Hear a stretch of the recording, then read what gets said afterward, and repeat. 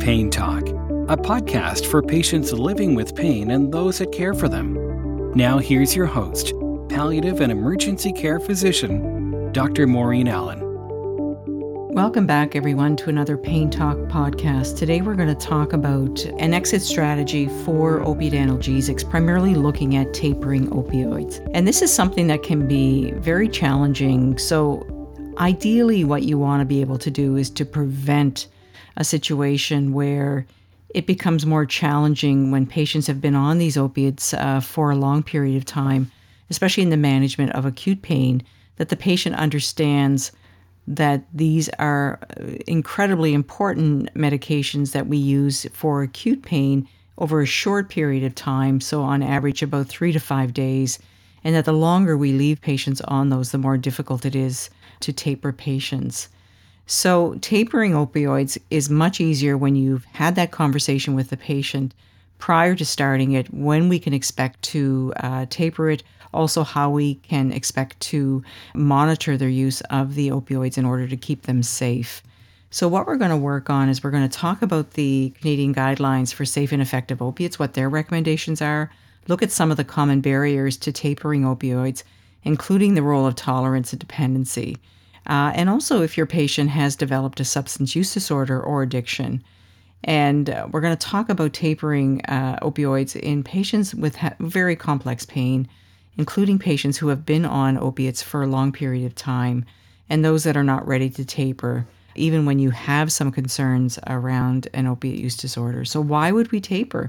So this is where the Canadian guidelines for safe and effective use of opioids comes in. And so it would be, if you actually look at the different recommendations that are there, we're talking about recommendation number 13. So why we would taper opioids, it's primarily when patients are experiencing unacceptable adverse effects or insufficient opiate effectiveness from one particular opioid. So one of the things that we can do is we can actually prescribe a different opioid or discontinue the treatment. So the evidence for that is what we call grade B evidence.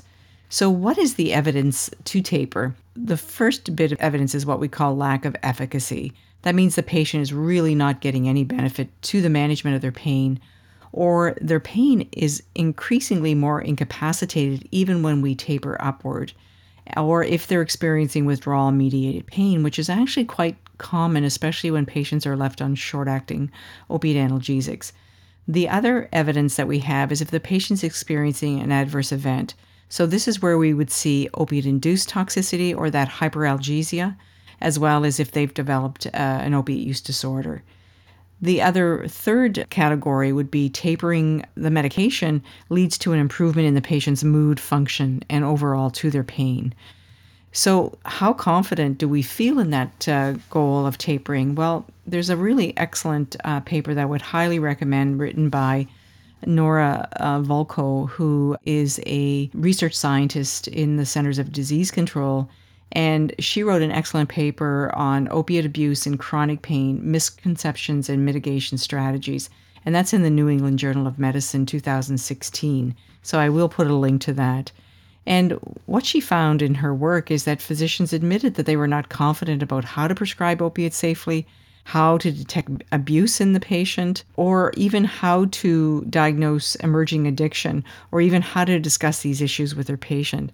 So many of us are really not prepared to do that. And it's really, really important that we develop that strategy and that we develop it in a way that is done with compassion. So it starts with that compassionate curiosity that we need when we try to have these discussions with patients, and realize that this is the pharmacology that can create a huge amount of disruption, especially in someone with a vulnerable brain.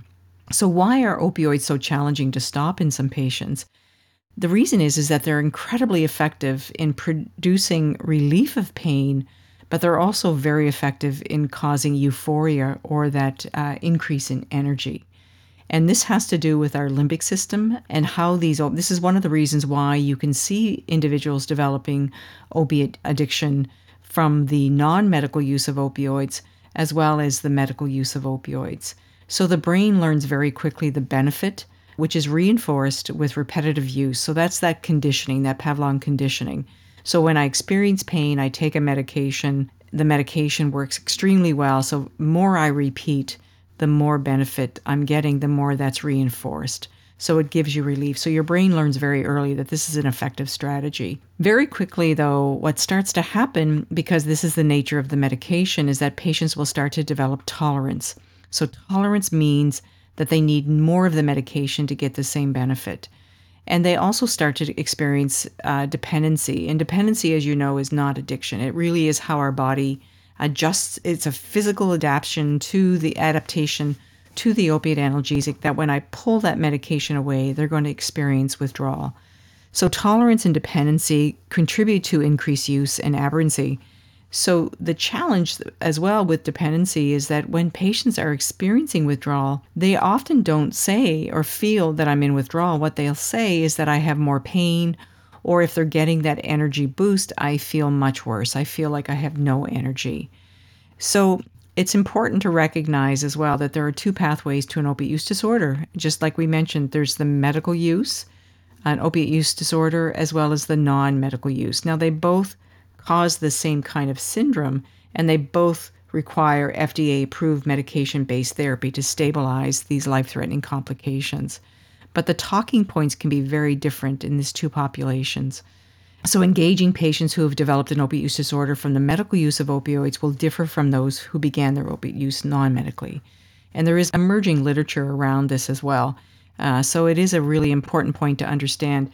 And I think where it became really apparent to me was in my work in the chronic pain clinic when I was working with clients that had developed opiate use disorder. It was really, really hard for the patient as well as myself to get them to a point so that they could understand that the behavior, and this behavior would be things like changing or altering the route of the medication, that was a behavior that was specific to addiction, that you would not see that behavior in someone, say, I was treating at the end of life with cancer pain.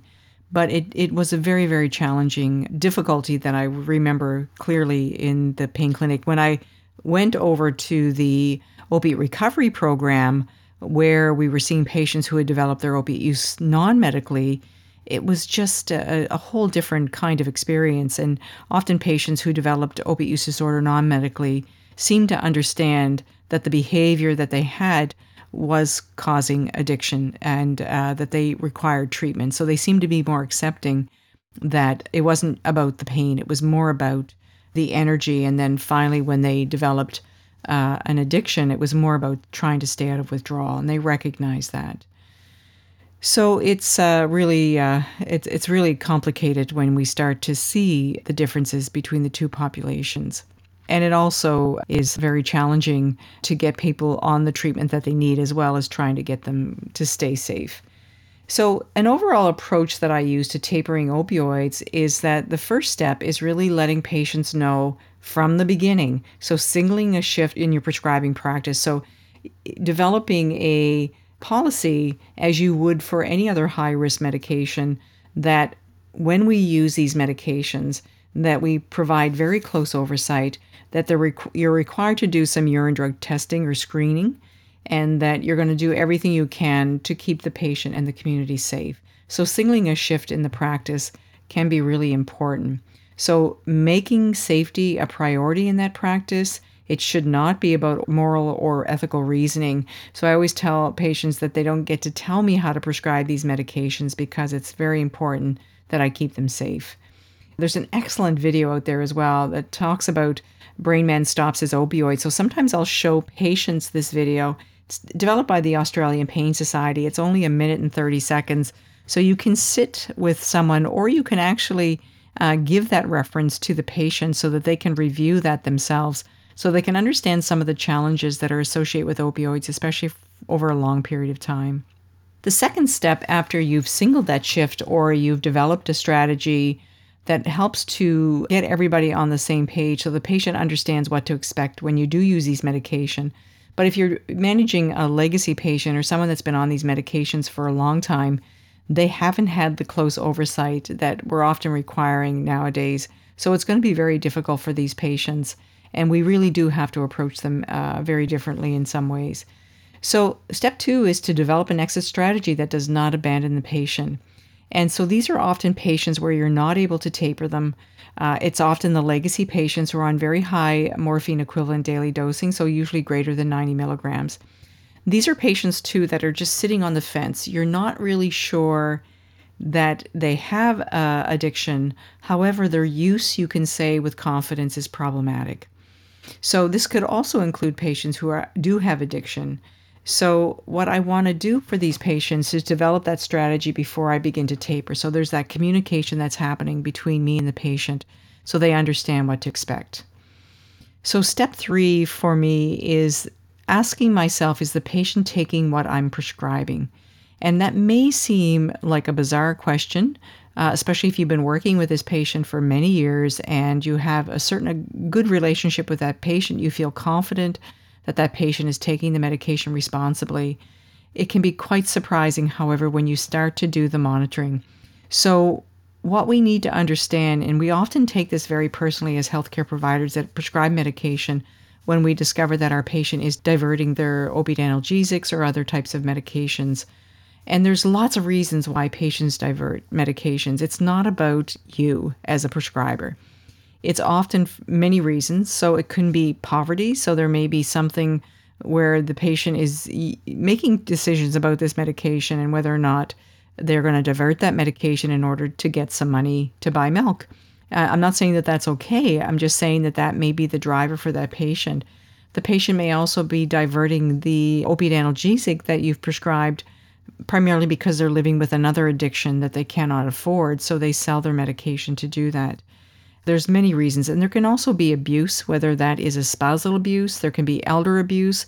I can tell you some cases where a child in the family, a young adult in the family, or an older adult, where there is an elder in the family, and they will have the elder go to the family physician to get medication because there is a disagreement or that a younger person is actually struggling with addiction. And so it can be abuse as well. So it's really important to get at that. They could also be stockpiling their medication just in case. And that's problematic, however, because these are very high-risk medication. So it's really important not to take it personally, approach it in a non-judgmental way. So how I determine whether or not the patient is taking what I'm prescribing, I usually, when I think about my 6 steps and I think about my mapping, which is how I monitor use, what I often will do is start with a urine drug screen. Now, we have to know what we're using in the urine drug screen, so you need to know the kinds of things that are being tested and the thresholds in that urine drug screen from your local lab. The other thing that I encourage family physicians to do is to send a urine for mass spectrometry or gas chromatography. And the reason why it's beneficial to do that is that the gas chromatography and the mass spec tends to be very much more specific to individual substances. So especially if your patient is on synthetic or semi-synthetic opiate analgesics and certain benzodiazepines. So they often do not show up in the point-of-care testing that is done in our local labs. So you would just do that mass spectrometry, send that urine to the local lab or the regional lab. So in Nova Scotia, we have one lab within the province that actually does this. And when we want to order that test, it's called a UDR-MS. So I will send that off before I even begin to taper the patient. So that's one way that we can do it. If you're really concerned and there just seems to be a discrepancy and you're not able to pinpoint what the problem is, sometimes patients can be admitted to hospital in order to get a better handle. And I've done this with palliative care populations just to get their pain under control, only to discover that there was probably some diversion in the home. So there has to be a lot of care when you restart those medications. So you do want that supervision. And often these patients need to be cut in half or tapered down fairly quickly. So the other choice you can have is to give the patient a 2-week supply of medication, but have the pharmacist or yourself call them back for a pill or solution count. This is another way that you can do some monitoring in order to see if the medication is being diverted. But when in doubt, especially if you're concerned about safety, always think about daily dispensing, because not only do you have a pair of eyes on that patient, but the pharmacist does. And so you can get some good feedback. So just to remind ourselves what mapping is mapping is monitoring opiate use for aberrancy. So this is your urine drug screening. This would be prescription monitoring. These are the pill and solution counts. You want to adjust immediately if there is any aberrancy. So if you're seeing some discrepancy in the number of pills, what I often will do is initially just weekly dispense. And if I'm still seeing some problems, I will actually do daily dispense. And this is really about the harm reduction strategy. So you're prescribing using those principles of harm reduction.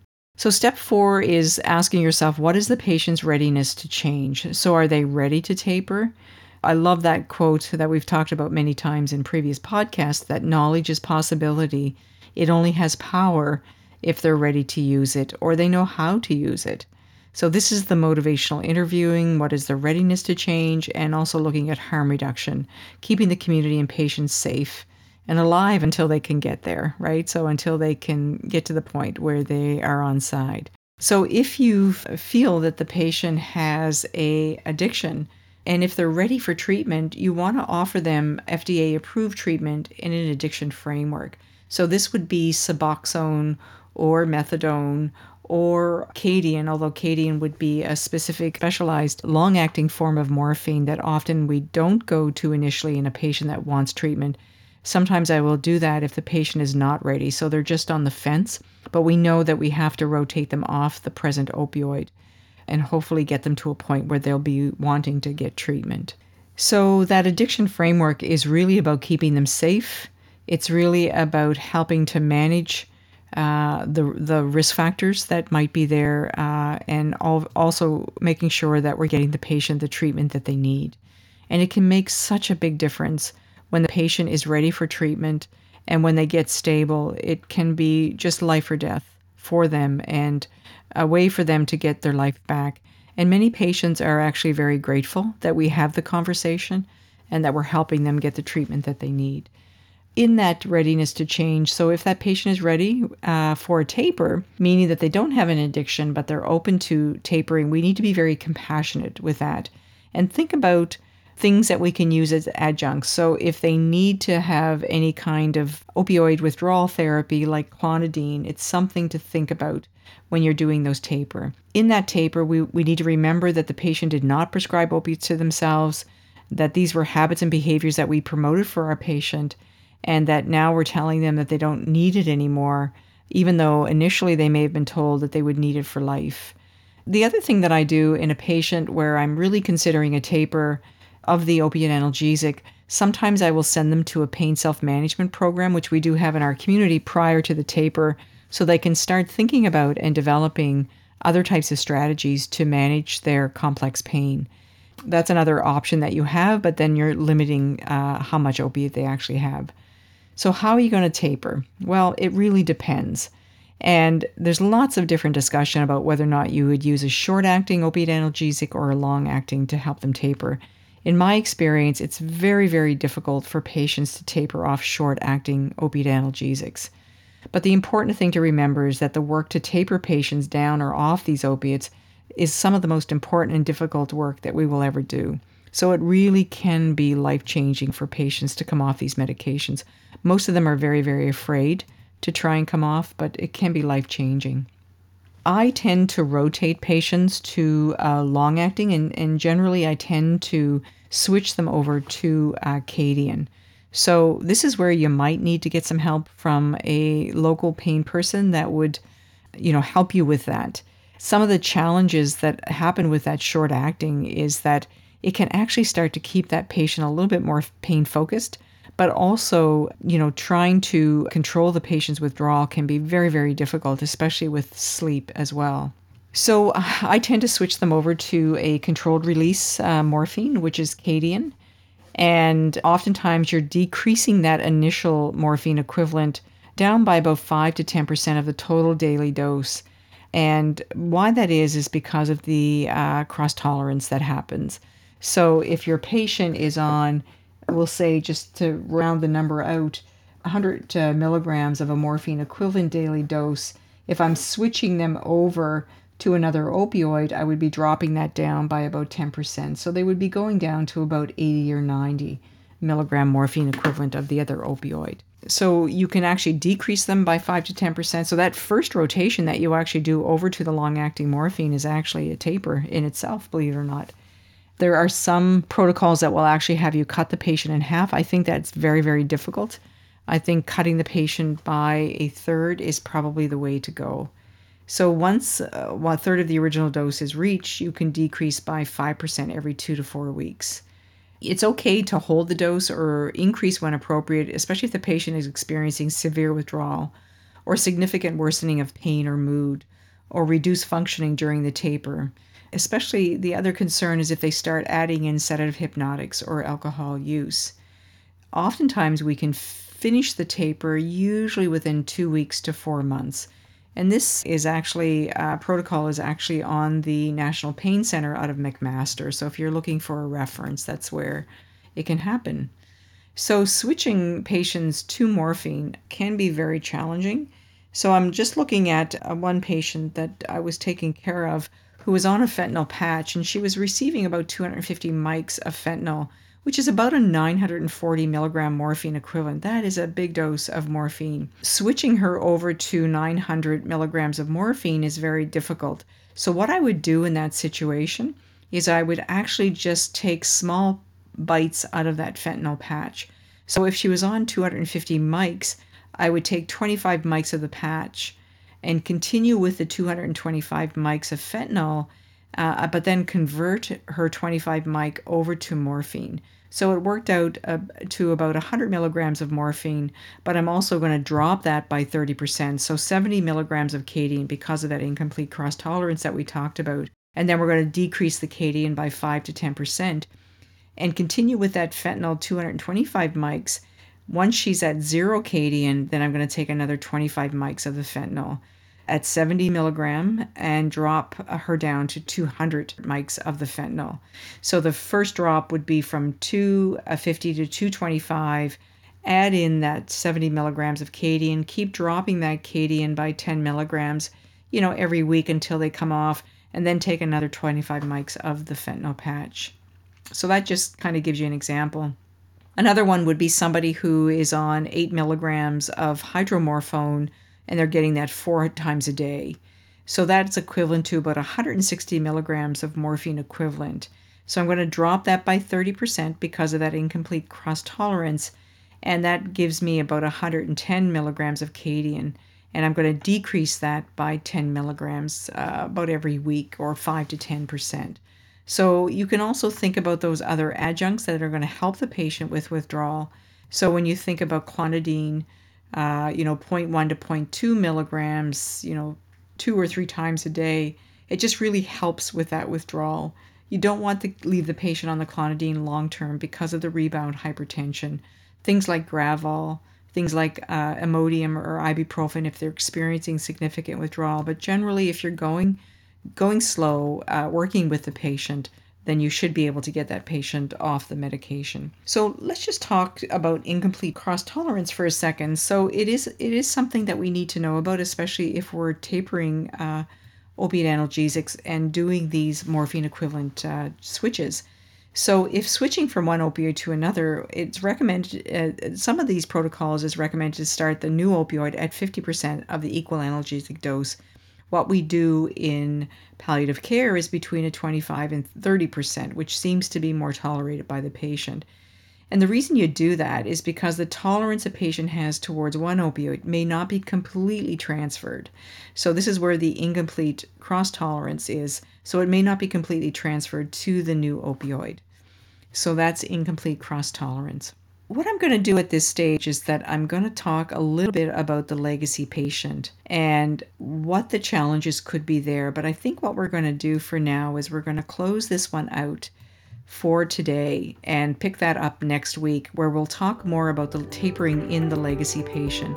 So thanks for spending some time with us today.